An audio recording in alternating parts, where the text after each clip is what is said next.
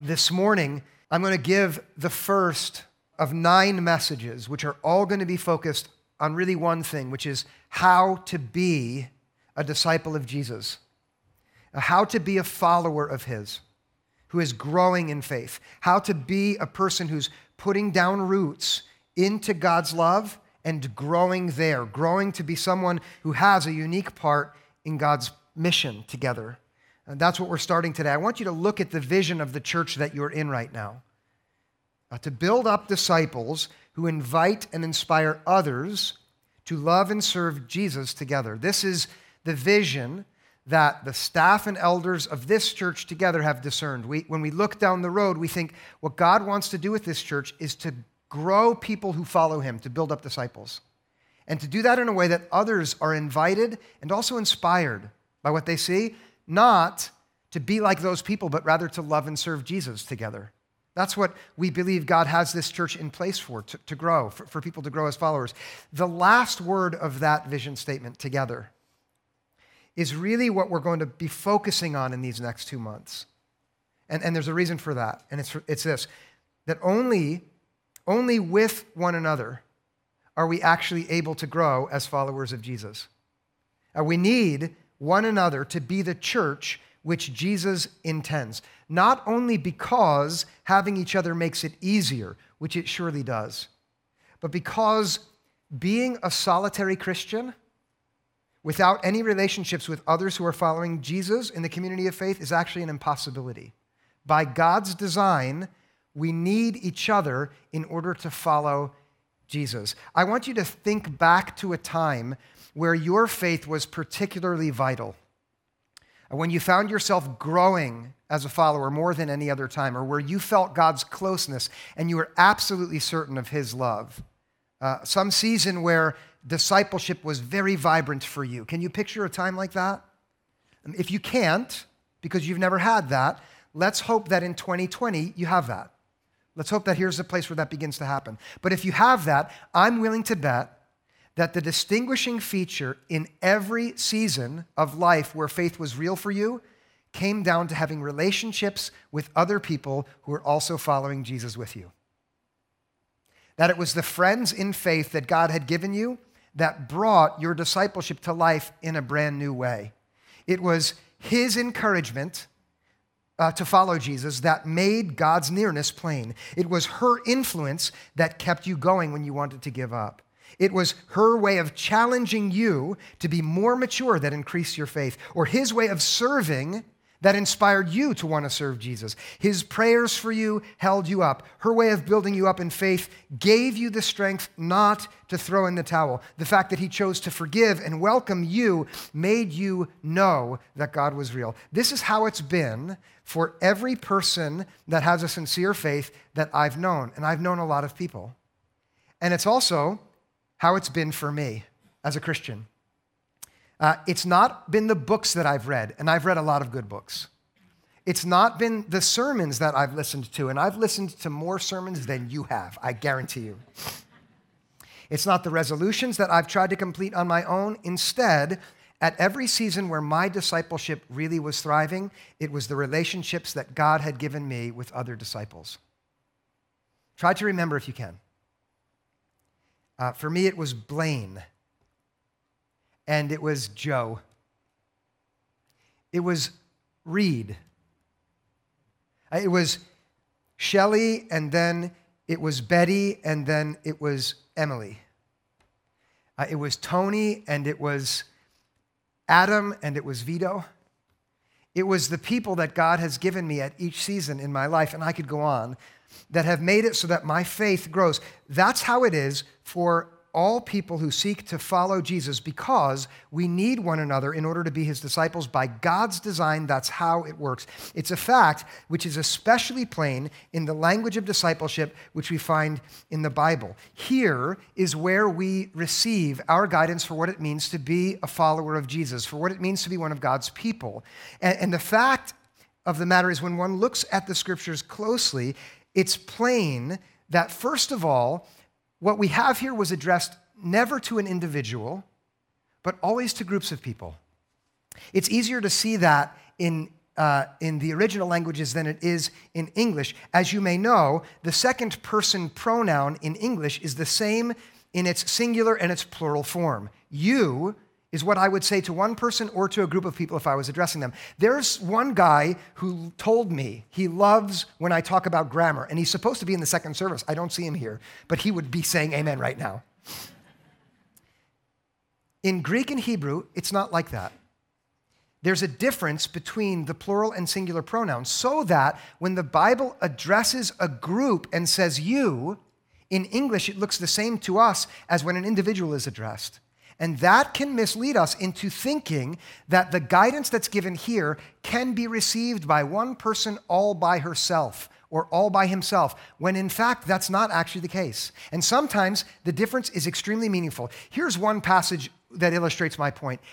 Many of you will have heard this beautiful promise, "For I know the plans I have for you." Do some of you know this? Says the Lord. What does it say next? Plans for your good, prosper, well-being. Depends on which version you read, right? It depends on which version is embroidered in your kitchen, hanging on the wall. But this is the one that Christians are most likely to have there. But what happens is we see that and we think, what a wonderful thing that God would say that to me personally, that he has plans for little old me. But listen now, that passage originally was not addressed to an individual, but it was addressed to the people of God, the people of Israel. Jeremiah 29 is where the prophet talks to a large group of people, Israel, who are thinking, God has no more purpose for his people. Look at how bad we're doing altogether. And that promise, which says, no, I still have a plan for you altogether, cannot be received by an individual. It can only be received by the person who's ready to say, I guess I shouldn't give up on this group of people yet because God has a plan for us. Do you see the difference? And so much of what's in the Bible, like that, is addressed not to individuals, but rather to people together.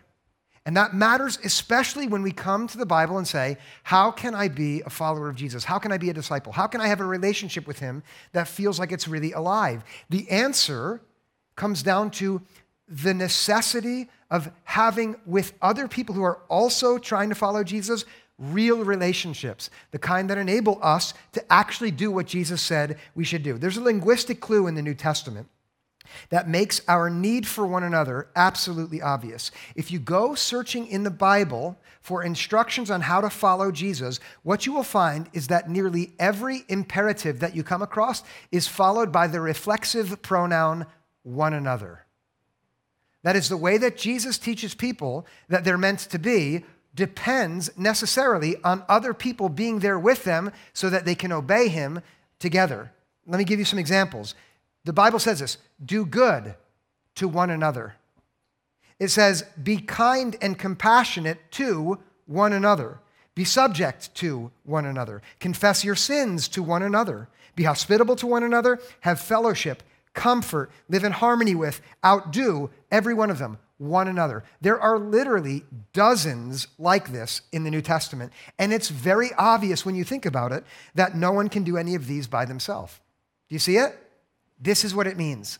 And this is completely concrete. This is not abstract. This is not just one more thing for you to think about today, but it's guidance for you if you want to grow as a follower of Jesus. You cannot do that by yourself. It's impossible. You can only grow as a discipler with the other people who are in the one another. And what we're going to do together, because I want you to grow as followers, I want us to grow as followers of Jesus, what we're going to do today and in the 8 weeks that are going to follow is each week settle in on one single one another statement in order to learn practically how to follow Jesus together. That's what God wants of and for us. This morning, we're going to begin with the most comprehensive one another statement in the New Testament. And I hope for those of you who have been following Jesus for any time at all, it's not a surprise to know that if we had to select one picture of what it looks like to follow Jesus, the most comprehensive, the one that holds them all together, it's this one, love one another. Because love is what holds it all together. Jesus gave his most basic guidance about how to be a disciple, that they should love one another, on his very last day with his followers. I want you to imagine this. For 3 years, he was with these men and women who came along with him, for 3 full years. And on the very last day, he'd been with them for more than 1,000 days. on the last day, he sat with them and gave them a new commandment. You can imagine that if you'd been teaching a group for that long, you would make sure that you were very, very clear on your last lesson to give them what mattered most. And Jesus did that. And it's recorded in John chapter 13, verse 34. And I want you to see it with me now. We're going to spend some time here. Jesus said to them, I give you a new commandment, that you love one another. Just as I have loved you, you also should love one another. Okay, there you see that linguistic clue, the reflexive pronoun one another, twice in a single sentence. No one can follow Jesus' guidance here alone, but only with others who are also seeking to follow Jesus together. Only as a disciple loves her fellow disciples and allows them to love her back can she obey Jesus' commandment. Do you see that? And if she will, then look at what Jesus promises. This is verse 35. By this, everyone will know that you are my disciples if you have love for one another. Okay? Take your time here. Jesus means to say, every person who sees the way that you treat each other will know that you are with one another in this way because you follow me. That's the reason what they'll see is that you love one another, because that's how followers of mine are distinct.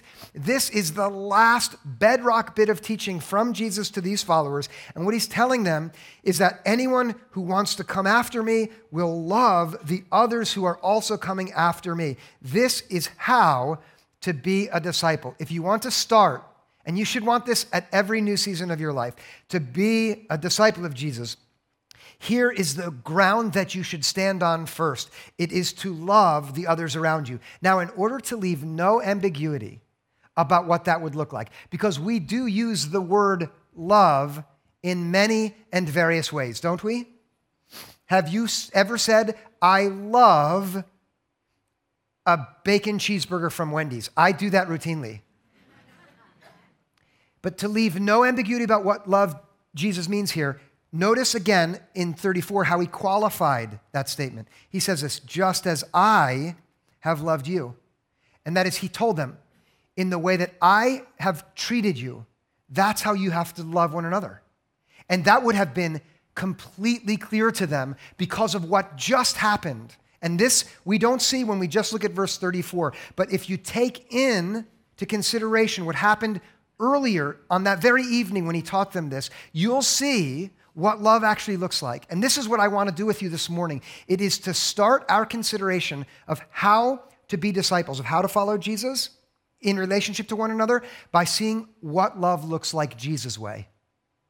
Okay, the start of chapter 13 in John's gospel sets the scene into which Jesus spoke this word of love. Look at it with me. In verse 1, the narrator tells us, now, before the festival of the Passover, Jesus knew that his hour had come to depart from this world and go to the Father.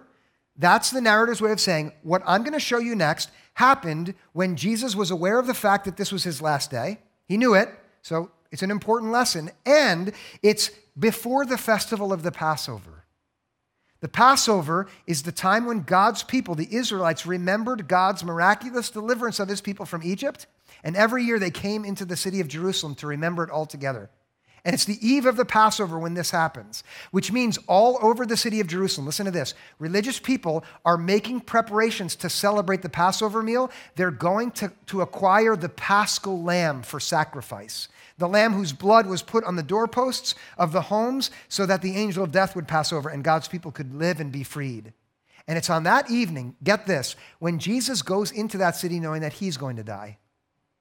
When everyone in the city is gathering their own lambs for the sacrifice. If you know a good deal about Jesus' identity, you'll know that he was called the Lamb of God who takes away the sin of the world. Can you see the symbolism that's in Jesus' mind and in the eyes of anyone whose eyes are open to see what's happening at this meal? Can you see it? So here Jesus comes with his friends on that holy moment. Now you must use your imagination here. I want you to. They're all sitting together for this meal. And they sit in this room, it's just them and their master Jesus. As they all take their places around the table, everything is set. But over there in the corner, there's a jar of water, which is for the rites of purification. Beside that jar of water, there's a basin that at this moment is empty. And beside that basin is a towel. And when they look at it, all of the disciples in that room know that that towel is supposed to be wrapped around the waist of a slave. Because a slave is responsible, before they eat this meal together, for washing the dirt off of their feet, which is built up as they've traveled from where they were to this holy moment. And as they sit there and look, they know, all of them, they know that, well, someone has to get up and wash our feet because they think that there's no slave in the room right now.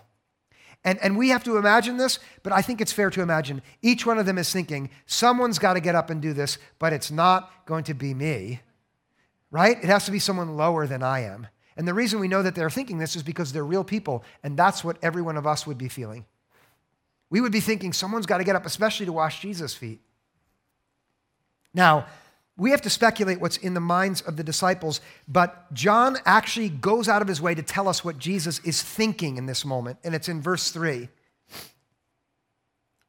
Jesus, knowing that the Father had given all things into his hands and that he had come from God and was going to God, those two things, reiterating that he knows this is his last meal, he's going to go back to God, and that the Father had put all things into his hands. You know what that means? Jesus is thinking, I have all authority because God the Father has put it into my hands. And so as he looks around the table, he's thinking, I am the highest one at the table. And with that in his mind, this is what he does. And please understand, this is what love looks like. And I can say that with confidence. I skipped a bit here. I want to go back to the second half of verse 1. There, John tells us, having loved his own who were in the world, he loved them to the end. That phrase, to the end, in Greek, doesn't mean chronologically the last thing. It means completely, totally, or perfectly. If you have a continuum, and this is no love at all, and this is complete and perfect, total love all the way here at this end, John's saying this is what love looks like all the way to the end, completely and totally. And with it in his mind that he was the one who was higher than everyone else, in verse 4, John tells us what Jesus does. Jesus got up from the table, took off his outer robe, and tied a towel around himself. The robe which Jesus had been wearing was the rabbi's garment. It is the article of clothing which says definitively, in this group, I am the master. Jesus stands up and he takes off that robe, laying it down on the ground. The towel which he picks up and wraps around his waist is the garment that says, in this group, I am the slave. I'm the lowest. And Jesus, the Lord, stood up in front of all of those disciples and went over, and he laid down his divinity and he took up the identity of a slave right in front of them. Can you imagine what it would have felt like to have sat there in your own seat while Jesus stood up and put that towel around his own waist? Verse 5. Then he poured water into a basin and began to wash the disciples' feet and to wipe them with the towel that was tied around him. He spilled the water from the jar into the basin, and one by one he went to those disciples, and he kneeled down onto the ground, and he began gently and persistently to wash their feet. When I imagine what it would be like to sitting at that, to be sitting at that table, it does something to my heart that literally nothing else does. It's a mixture of gratitude to be the recipient of such kindness, mixed with this stinging regret for not having stood up first, and a sort of holy sorrow that my Lord should stoop so low for me. It makes me want to hide when I imagine being close to grace that pure. Does it do that to anybody else? But then also, it makes me want to run into the arms of Jesus for being so generous to me. And here, let me pause on this story for a moment and tell you this, that the Bible makes a declaration that there is not one of us who has ever dared to even imagine how much God loves us actually just as we are right now. That if we tried to dare dream of how important we could possibly be to the divine, that we would always fall short because we matter more than that, just as we are. Just as our feet are dirty and are taken up into his hands. And that's what happened in that moment. He washed their feet for them. The Lord became a slave. The master served the students in this demeaning and dirty task of washing away the filth of traveling to this place. Can you imagine it? And I ask you that again because what God wants is for us each to imagine ourselves there. And then to accept that what God has decided to do for us is to love us in just that way. He has. Peter, one of the disciples, he rejects Jesus' attempt to wash his feet strenuously. He says this, Jesus, stop. You can't possibly do this for me. I should be washing your feet. And Jesus says to him, you have no idea what I'm doing right now. You don't. If you knew, you would say, wash all of me, Jesus says to him. And it makes me think of how often Jesus comes to do something for us in our lives, and we say, Jesus, please stop. But we have no idea what we're telling him to stop. Because what he's doing for us is the very best thing. And that's what's happening here. And then not only does Jesus tell him, if I don't wash you, you have no part of me, which is a theological statement. And we've talked about the gospel in the past. This is his way of pointing forward to the forgiveness that's going to come because of his blood being spilled. He adds to that theological statement a very practical statement. And it's a statement that you and I, this morning especially, are invited to receive if we want to be followers of Jesus. And we should want that. I think it's what God wants for us. He wants us to grow as followers of his. He wants to build us up. And as I've said already, we can only do that together. And this is why. Look at the lesson that Jesus adds to this humiliating act of grace. He says this in verse 15. I have set you an example that you also should do as I have done to you. And that is Jesus' way of saying, what you've just seen is not only effective to cleanse you from sin, as a sign of what I'm going to do on the cross, it's also meant to be an example for you to follow practically. And this is what Jesus is saying. He's saying this, that in order to be my followers, you must love one another in just this way. And so they wouldn't miss the lesson further on in the chapter. He tells them what we've seen already today in verse 34, that you must love one another just as I have loved you. This is how you will be followers of mine. So let's dwell for a few more moments on this scene and ask the question, what do we learn about Jesus' way of love from what we've seen? And that's what I mean to do, is to set before you the quality of love in Jesus' way so that every one of us has before us, as plain as day, an example of what it would look like to be a follower of Jesus who loves the others around us in the way that Jesus loved his own disciples. I've got 4 qualities, and what we're going to discover in these months ahead is that all 4 of them are pertinent not only to loving one another, but all of the other ways the New Testament tells us we're supposed to be with one another. Here's the first. Jesus' way of love is action-oriented. It's not a naturally occurring affection or a feeling that Jesus is telling the disciples to have for one another. If our discipleship with other people in the community of faith, in the church, came down to how we feel about them, God help us. Amen? Yes or no? Have you ever been desperately annoyed by the Christians around you? Yes? If you haven't, you've not stayed around them long enough. Listen, this is true for all of us. I will bother you. You will bother me. We will bother each other. In the community of faith, often our feelings will be very bad guides for what we should do. But love, the love that Jesus teaches we're responsible for, is not a feeling, first of all, it's an act. And it's action-oriented. It's fundamental because we'll have a mix of feelings toward the people that we're called to love, our spouses, our children, and our friends, the people in the groups that we're a part of in our church and the people we meet with here each week. We know that the command to love from Jesus is a command to action because here it comes down to washing people's feet, and that's not a feeling, it's an act. And we know also that John, who was at that table that night, must have learned this first lesson about the quality of love because when he wrote his first letter in the New Testament, 1 John 3:18 reads like this, little children, let us love, not in word or speech, but in truth and action. And that's his way of saying to love one another like Jesus loved means to do things for others and not just say things or feel things for others. Love is more than words. Anybody know that song, More Than Words? I want to sing it. I really do. I love that song. And it was at the 80s or the 90s with Nuno Betancourt and that beautiful long hair. I won't sing it. But love is more than something we say or feel. It's something we're called to do, to get up and put on the towel, to pour out water and wash the feet of that fellow disciple. That's love, even though our feelings would make us want to do anything but this. And that points us to the second quality of love in Jesus' way, and it's this, that Jesus' way of love is self-denying. Only a person who is willing to deny her feelings would be willing to get up in a moment like this and wash feet. And that's also something that's true about Jesus' quality of love. Most of our actions are self-promoting. Would anyone else admit that in here?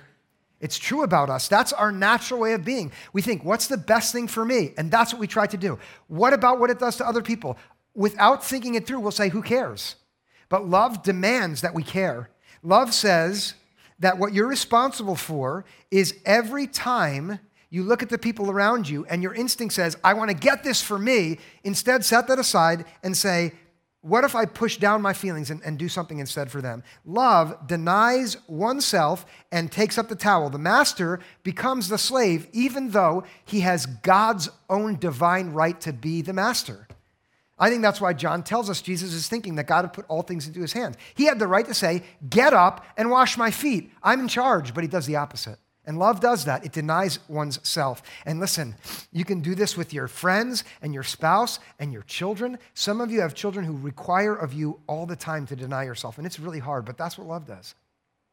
And Jesus told the disciples they should expect this. Look at Matthew 16:24. Jesus said this, if any want to become my followers, let them deny themselves and take up their cross and follow me. That was Jesus' way of warning all of these people who were very excited because Jesus was popular, that what it would mean if they were going to actually follow after him would be a series of moments in life where they had to say no to their natural instincts. And I want you to understand this. It's true. Anything that you have to say no to in order to follow Jesus is worth saying no to. You're better without it. And Jesus knows that, and you won't. But you have to learn that along the way. And the way you learn that is by choosing to follow Jesus in the way that he loves, which is a self-denying love. Now, there's a third quality which really makes sense of why one would deny oneself, and it's that Jesus' way of love is other promoting, and this is important. The rationale for denying oneself in Jesus' way is always in order to promote the other.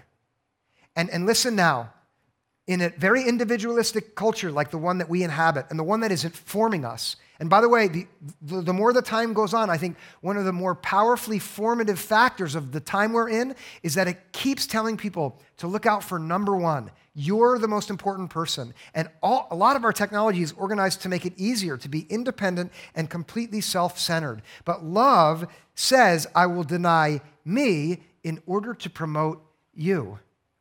And the more we do that in the community of faith, the more we have lots of people looking out for us instead of only one person looking out for us. And it's really sensible when you think it through. If everyone's looking after only herself or himself, everyone has one person looking out for them. But if we're all looking out for other people rather than ourselves, we have lots of people looking out for us. Do you see it? And this is the way of Jesus. We see it that he washes their feet to do something kind and gracious for them. And that's what love looks like. And Paul, the apostle, reflecting on Jesus' way, he articulated this quality of love in Philippians 2:4 when he wrote this. Let each of you look not to your own interests, but to the interests of others. That's his way of saying, love Jesus' way puts the other's interests first. And that's how you will be a disciple. You will look at what is good for others and seek their well-being.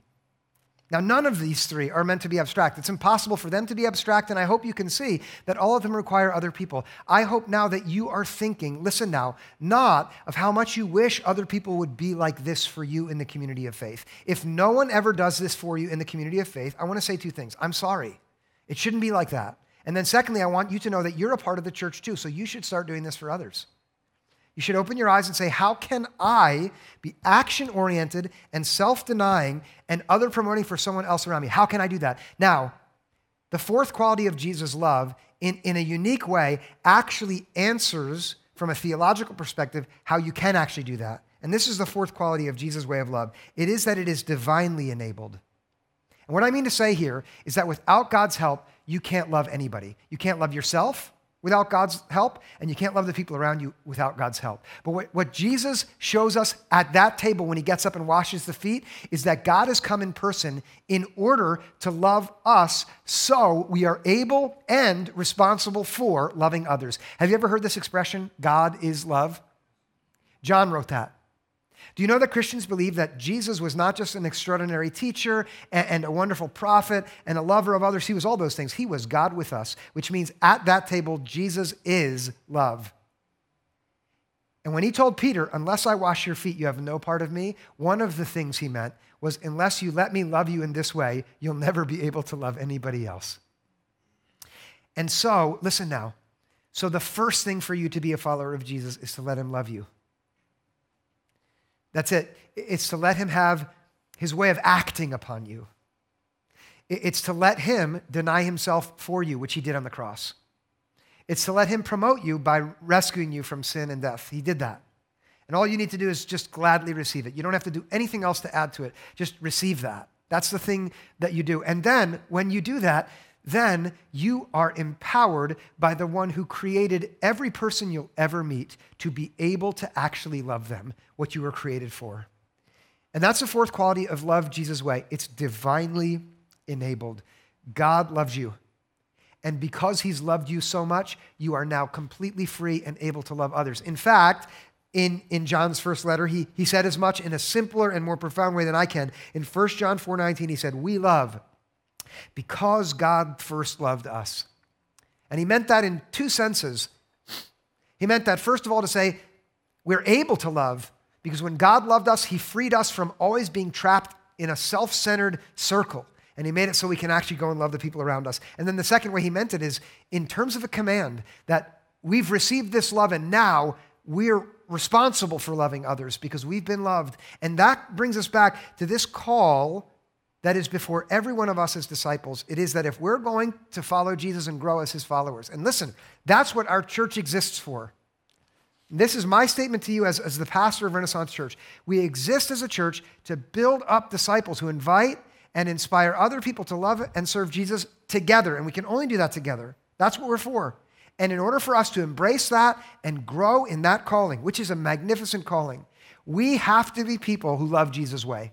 And now let's see all four of those qualities and think together about what it will mean for us. It will mean for us to be disciples in Jesus' way, that we have to be action-oriented with one another. Listen now, not waiting, none of us, to receive something from others, even if no one in this church has ever given you anything. You've been coming here for a long time. I'm sorry, but now it's time for you to say, what can I do for others? To be proactive, not to go on sitting at the table wondering who's going to get up and wash my feet, but getting up. That's first. And then to do the things for each other that will require us to deny ourselves. That means all of us should be in this room ready to say no to ourselves in order to say yes to another person who God has put in our path as a disciple. It might be your spouse that you're first of all called to do that with.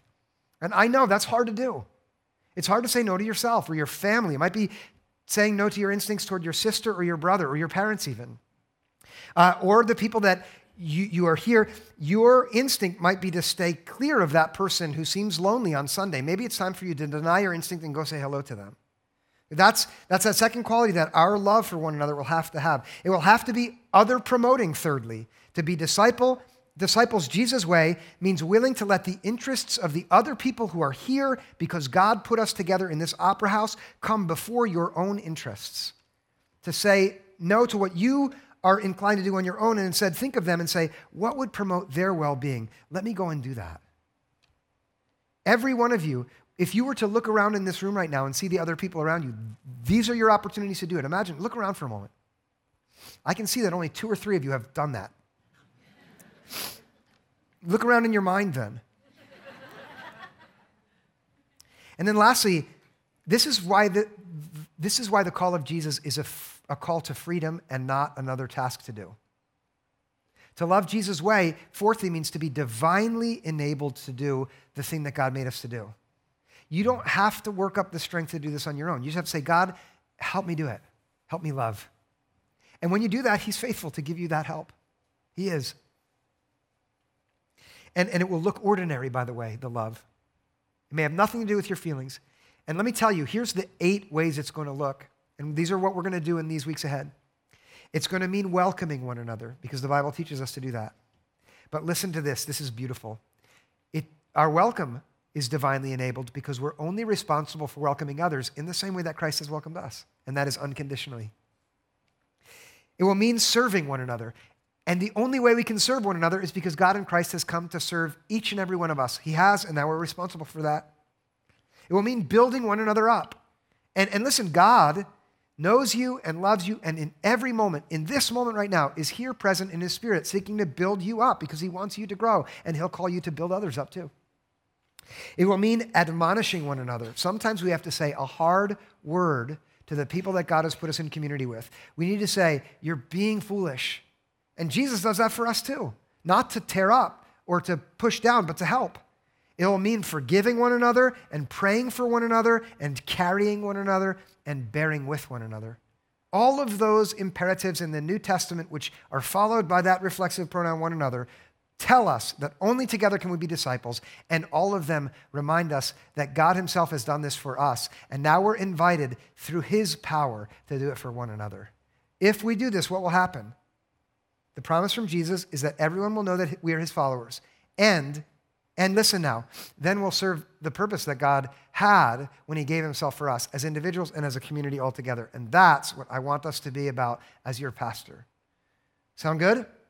All right, let's pray together. God, we thank you that you have not left us having to guess at what it would look like to follow you, but rather you've made it extremely plain. Not only in Christ have you shown us by way of example what we're responsible for with one another, but you've also clearly indicated that here is the way that we will be your followers, that we should love one another. I thank you that the New Testament is riddled with very concrete examples of what it looks like to be people who love one another in your name. I ask simply that all of us would be open to how you'll help us grow together in these 2 months ahead so that we can be more and more of the community that you intend us to be. And then I pray simply that you'd use Renaissance Church to be the light, the love that you mean us to be in this area and in the world that you've put us in. We ask for this in Jesus' name.